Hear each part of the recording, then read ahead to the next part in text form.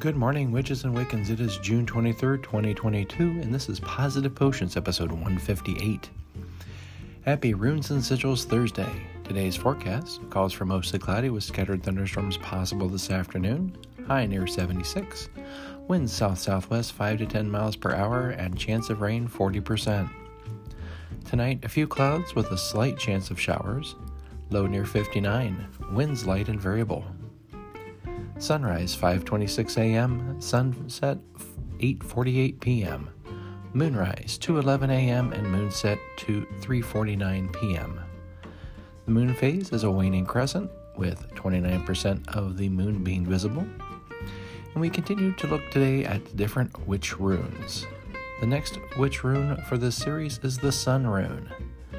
This rune represents success, pride, and power, progress and stability, a natural leader, hidden things brought to light.